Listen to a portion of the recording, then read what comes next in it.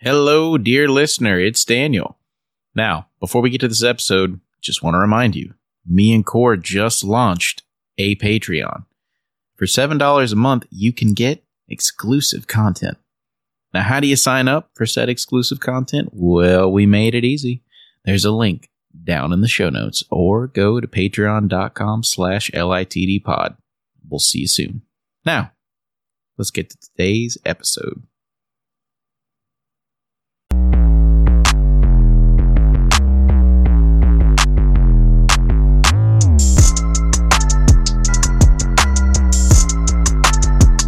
Welcome to Light in the Darkness. Off-topic episodes are just a mini-series within the Greater Light in the Darkness podcast that are unscheduled and unscripted. It's just Daniel and I just sitting around talking about what's on our hearts. The only difference is this time we have microphones and we're inviting you in for a listen. So consider yourself invited to the digital campfire, if you will. The coffee's brewed, the microphones are turned on, and as always, the chairs, for now, are semi-comfortable.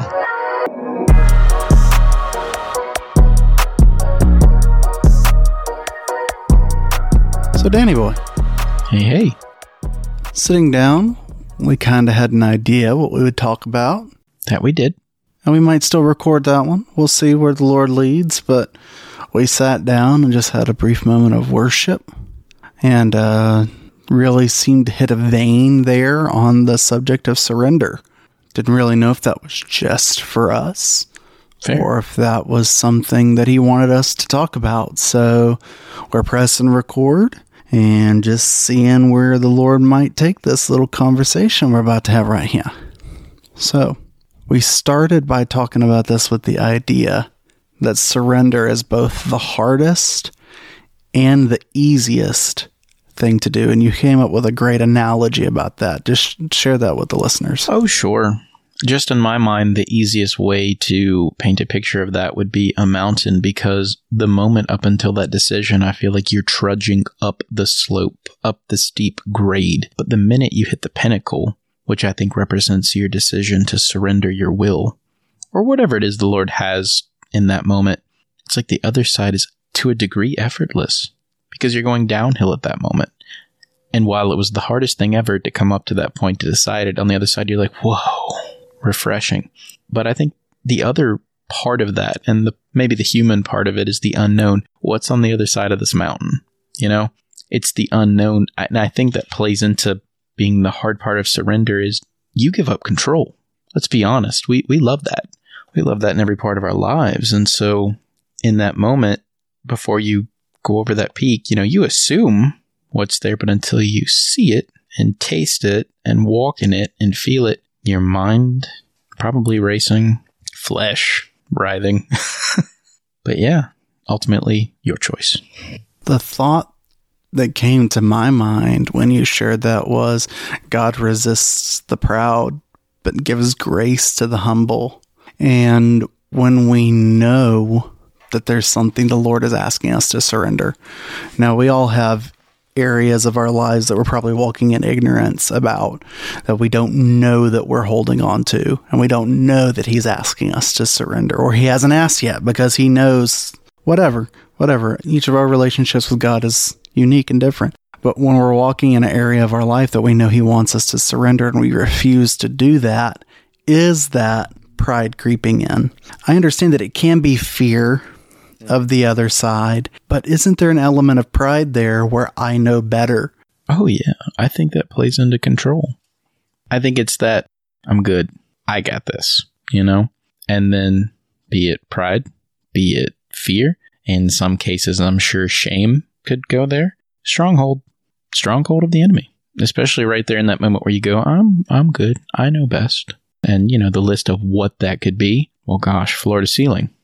But then the other side, the easy side, is when you get down the mountain, because that's where the grace kicks in, because you've been humble enough to surrender this area of your life over to the Lord, and the grace kicks in.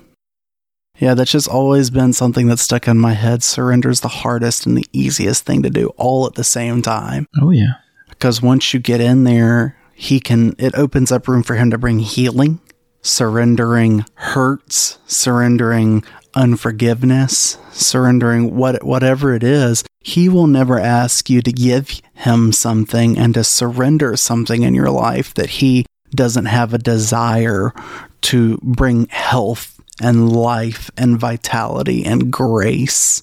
I mean, you know what's funny? We could even say we've seen that here. A couple things come to mind right off the bat. David, episode 11, I believe it was, with his I'll never, and then the surrendering of that. And look what's come of it. From preaching testimony he thought he would never give. Forgiveness for many people, the Lord revealing that and us getting to talk through that with them. It's one thing to talk about it, to see it and get to experience that with someone else who's doing it, not just on your own. I don't know. It's pretty awesome. It's almost like a, go ahead, Jesus. Yes.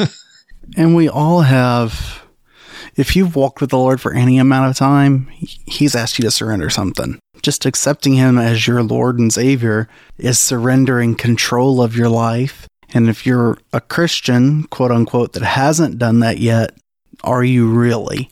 Oh my gosh. Okay. Wow. Right on the nose here. Yeah. I was leading worship for the middle school praise team at the church I was attending. I was on the high school praise team. And I just remember I was like a chimney that summer. I figured out I liked smoking. And I was just like, this is the greatest thing ever. No, I was not one of these chumps that is into, cigarillos. It doesn't matter what I was into. Judgment. You know what? If you've got a grape flavored cigar, you're dang right. That's what that was. But I break that judgment in Jesus' name. But I just remember getting that conviction and the Lord going, so I give you a voice and then I ask you to use it for me. And you want to destroy it with cigarettes? I just remember that hitting me in my spirit one Sunday, and I'm like, whoa. And I was like, what do I do with this, Lord? And it got me stressed out. So I went out to my car and grabbed a Dijon Black and, No, I'm kidding. I honestly, I went to the altar and he and I literally just had it out down there. And this had nothing to do with what the altar call was about. And I know people are like, whoa, he is just, look at him. He's bawling and snotting. And, I love the church I was at. I was down there 5 seconds and my back is just covered with hands of people down there praying with me, going through it. And I remember I went out to my car and I looked at the boxes of cigarettes and I was just like, I don't need you. I enjoy it. And so I went to those above me in leadership. Like I got so convicted. I was like, you know what? I am just going to be so transparent because the Lord is putting this on my heart. And so I went to the middle school pastor at the time, big brother, father figure to me. So to tell him this, I was so just like, oh my gosh. But I just told him, he was like, really? I'm like, yeah. He's like, dude. I'm like, hey, I'm just being honest. He's like, I know. And I'm not judging you because I've been there too. He's like, but I had no idea. I was like, yeah, I know. I covered it up well. Thank you. But he showed me so much grace and he was firm at the same time. And he was like, I'm going to talk to the person over me. Or actually, no, he asked me to. So I go to the youth pastor who's over him. And that was even scarier. I was like, hey, this is what I'm doing. Can I go just throw him in the dumpster and like, we're good kind of thing? And he's like, yeah, throw him in the dumpster behind the church. Take it up with Derek after that and see what he wants to do. He's over that. He's like, but I'm glad you're done with this. And so I essentially went on probation and I don't even remember the terms of that. And he was just like, a lot of people would really be disappointed if they heard this. It was almost me understanding, like trying to live a holy lifestyle, trying to have some sort of principles in that area. And yeah, smoking's not a thing for me anymore. Were you even old enough to smoke at the time? I think in South Carolina I was. But typically I was with a bro at the time who would just buy him and just hand him cash. And he was smoking the same thing. And it was a stupid phase. And the moment he put that before me, I was like, oh my gosh, of course, Father. What am I doing? It's the story of me and cigarettes. It was short. I love the image of you going down to that altar call and not even knowing what it was for. What if it was like some super specific like word of knowledge? Like, I'm sensing someone has an issue in their left kidney, and that's why everybody swarmed on, not Daniel, not his kidney. We ain't letting that young man go on dialysis. Dude, let me tell you something. The people at Fort Mill Church of God, they're good people. And they came down there and they laid hands and they prayed. And, they're like, can we pray with you about anything? And I was just honest. I'm like, I'm putting down cigarettes. I'm done with it. I'm done. And I don't ever once remember judgment. I just remember good and hugs and tears. And church family is so darn important. Man, so important. And that could have been anything, for the record. Yeah. It happened to be cigarettes for me, but I just love the fact of whatever it was like, good, lay it down. And the blood of Jesus is enough to wash it away. Can you identify anything in your life that like a domino effect or anything like that you wouldn't have thought that correlated to, but in hindsight, in retrospect, with the help of the Holy Spirit, can you see anything in your life that once you made that choice to surrender, that it actually opened the door for him to do something else that was like unrelated or was directly related? As weird as it sounds, it was like a trust was developed with me in leadership that I think was already there, because Derek was like my bro. There was just this directness. It's like I was then held to a higher standard. It's like growth happened, I guess is how I would say, that I didn't see coming, and then more was put on me and responsibility came with it that I didn't anticipate in a good way. I would just say it led to a bigger mantle, if you will. It's almost like, get this out of the way because there's more I want to do with you, is how I would describe it. And so once I got that junk out of the way, then here came the blessings of, this is my heart's desire to lead more, to have a bigger team, to do more things around the church. I mean, next thing you know, I've got a key to just about every building on my key ring, and I can barely legally drive, but I can go in that multi-million-dollar building and that one. And whether that was a good choice or not, they trusted me. And I never, gave them a reason not to after that. And so it's almost like the Lord was showing me the importance of things get in the way. And I guess you could even call it a vice. I mean, I would say that's an appropriate term for it. Wasted time, wasted money, not good for my health. I mean, we've all seen the smoking commercials. I don't have to quote them. I went through DARE. Oh my gosh. What about you? What's something that the Lord asked you to lay down? So for me, the first thing that came into mind was actually a really toxic relationship I was in. Before I met my wife, Megan, I on and off dated this girl for about a year. I mean, on and off again, like we broke up 5-6 times, be apart for a couple weeks, a month, and then get back together. And it was just really... It was very obvious to everybody else that this was wrong and this was not the will of God for my life. What did you think at the moment? What I had to surrender was wanting it to do it my way and on my timetable. Okay. Because in my mind, I was going to be the one that was going to fix her or what have you, fill in the blank. I mean, I've worked through all this and at this point, coming to the realization I couldn't be her Jesus, especially when I was not living like Jesus with her, kind of deal. I had to surrender over my timetable and what I thought getting married was. I honestly had to surrender not my desire to get married, but my need for a relationship, my need for being with someone, which is really interesting because before her, I hadn't dated anyone for like 4 or 5 years.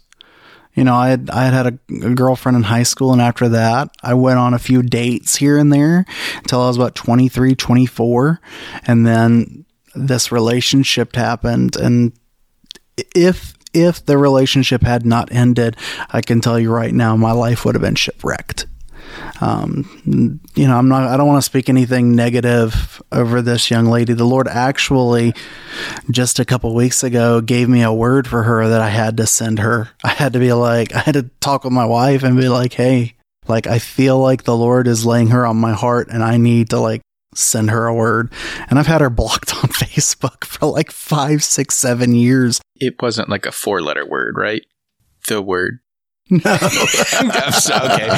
Swing and a miss. No. Oh, gosh. That's funny. Yeah. You had her blocked for 5 years, and then you unblock her to send her a word from the Holy Spirit.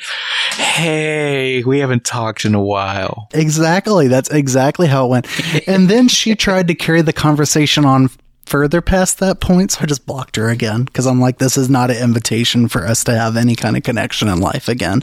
The Lord laid you on my heart. I am being faithful to give this word to you. And then, yeah, I had to surrender wanting to have a relationship and a wife and wanting to have all those things on my own timetable.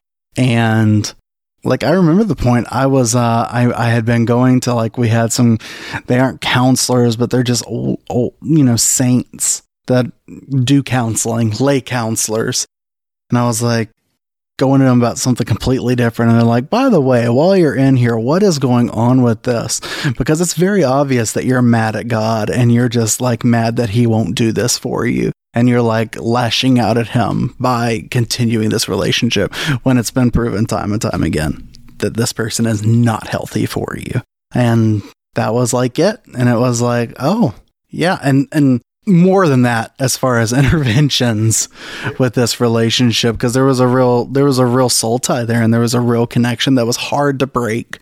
But yeah, having to surrender that relationship. And 6 months later, I met Megan, and that relationship has been everything that toxic relationship was, everything that was hard about it, everything that was draining about it, everything. Complete 180 with Megan, where it's been life-giving, and it's been nurturing, and it's been loving, and it's been, we're attentive to one another's needs, and it's not a one-way street, it's a two-way street. And had I continued down that road with that girl, who knows what could have happened? Yeah. I could have ended up with an 18-year commitment to have her in my life instead of being able to just cut it off and move on. So, yeah. I think I could approach that from the exact opposite side. I was of the mindset of, I am not getting married. Like, that is for chumps. I won't go into detail. I was a punk, but my whole thing was just, no, that's not for me. I've seen what divorce does to people. I've seen how miserable married people are. Like, no. Well, once I decided to get that ideology out of the way, which was just pure Danielism, Danielology, if you will, real marriage, the God way, the covenant, the two-way street. I was created to be married. I am not a loner. I can tell you that much. And meeting that person he created for you, like And I remember the moment that he revealed that to me, and I almost scared my wife away, going, you're really awesome. And you know what the Holy Spirit is. And you talk in tongues? You do. This could go somewhere. And I just remember being like, why don't we just take our time and see where this goes? I'm like, yeah, that's what I meant. We joke about it now because I was like, oh my gosh, this guy is like already talking marriage. It's funny how that happens, right? When you're in his will, when you're doing things the way he intended, how beautiful it comes together, how effortless it is. It's almost like walking down a mountain. And honestly, looking back at my life, that relationship, as hurtful as it was, and as many things I had to learn to get healthy again after that, I don't think I would trade where my life is now to go back and not do that relationship. Like, there was some hard stuff that resulted from it that I had to deal with, but I also learned a lot about who I am and who God is, and what actual grace is, and what actual repentance is. And yes, his mercies are renewed every morning, but there's a degree to which we don't want to take advantage of that or throw caution to the wind and just live in reckless abandon and live willfully sinful lives. Although he'll wash that away in an instant, of course, once you actually repent. But repentance, surrender, repentance, 180-degree turn, and actually purposefully deciding to walk the other direction. And I think that's another area that in the American church in 2023, I feel like we've gone so far to be so inclusive that we've let standards of holiness go, and we've stopped trying to teach people to live holy lifestyles, because we've gotten so far into His grace will cover, His grace will cover, His grace will cover. It will, but He's also calling us to go further, and He gives us that grace, and we should be thankful enough for His grace to cover our mistakes that we're willing to actually put in some effort. What's sacred anymore? Like you were saying, this trying to live a holy lifestyle, it's joked about on TV and movies. I mean, and, modest is not hottest these days, let's be honest. It's quite the opposite. The thought of people waiting till marriage is mocked. The thought of marriage being between a man and a woman only is mocked. The thought of not keeping your baby, the thought of just terminating a pregnancy they're really pushing for that to be the standard. Everything I just said was a hot button topic. I think they all contradict this holiness lifestyle, this having something sacred, this core of principles, and when you ultimately boil it down, the Word of God dictates our life. And I never want us in any way to be shaming people or condemning people, because that's not our role. Our role is to live the lifestyle that the Lord has led us to live. And if we say something that the Holy Spirit convicts you about, that's between you and Him, bro. But as for me and my house, we're going to follow the Lord, and we don't do this perfectly. We don't do this blamelessly, but I'm endeavoring to be more willing that when He brings something up, like, hey, surrender that to me. For instance, TikTok. You and I had always been in a disagreement about that. I was like, a little bit of TikTok doesn't hurt you. And you were basically like, demons. Yeah, that's literally honestly how the conversation went, folks. And it just came to the place where the Lord was like, not about the content on there, although plenty could be said about that. About the way it was hard for me to focus on Him, and it was hard for me to actually settle my thoughts to be able to focus on prayer and on being able to enjoy Him, enjoy time with my wife, enjoy life, real life. It was stealing your time. Not just that, but it was rewiring my brain. It's such short attention span. It's a video that you can just scroll to the next one. If it's something isn't pleasing to you, you immediately just skip it and go to the next one. And it's wiring you to have such a short attention span. And like a microwave style gratification system, like, ooh, that's good, next one. Ooh, that's good, next one. No thanks, next one. Hit of dopamine. Yeah. Scroll. Hit of dopamine. Absolutely. Scroll. And they know this. They know this. That's why they develop the endless pool with scrolling, because Facebook's the same. Yeah. Twitter's the same. I say that like I know. I'm anti-social media, but still, I've heard. There's a documentary on Netflix called The Social Dilemma.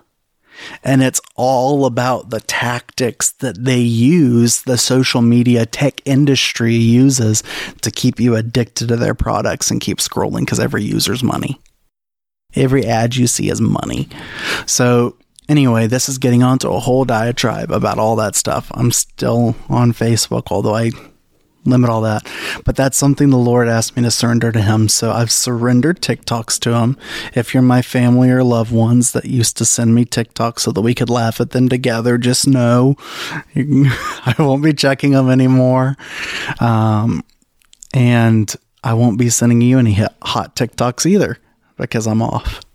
So my stories, your stories, the dialogue in between, what I've kind of gathered from all this, surrender is basically, what is your will, Father? What are the plans you have for me? I'm willing to put mine down.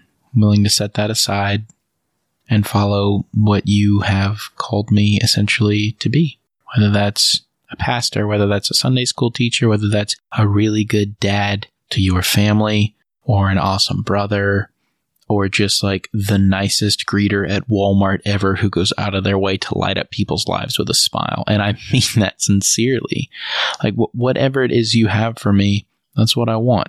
And what I've found time and time again, without fail, is whatever He has for me is so much sweeter and so much better than anything I have ever tried to set up for myself, because everything I've done, everything I've tried or said, hey, that's for me, that has been a fail. And even though he has made good on it, believe me, and he has, and same for you, and he has grown us from it and shaped us from it. And it's just what he has is so much better.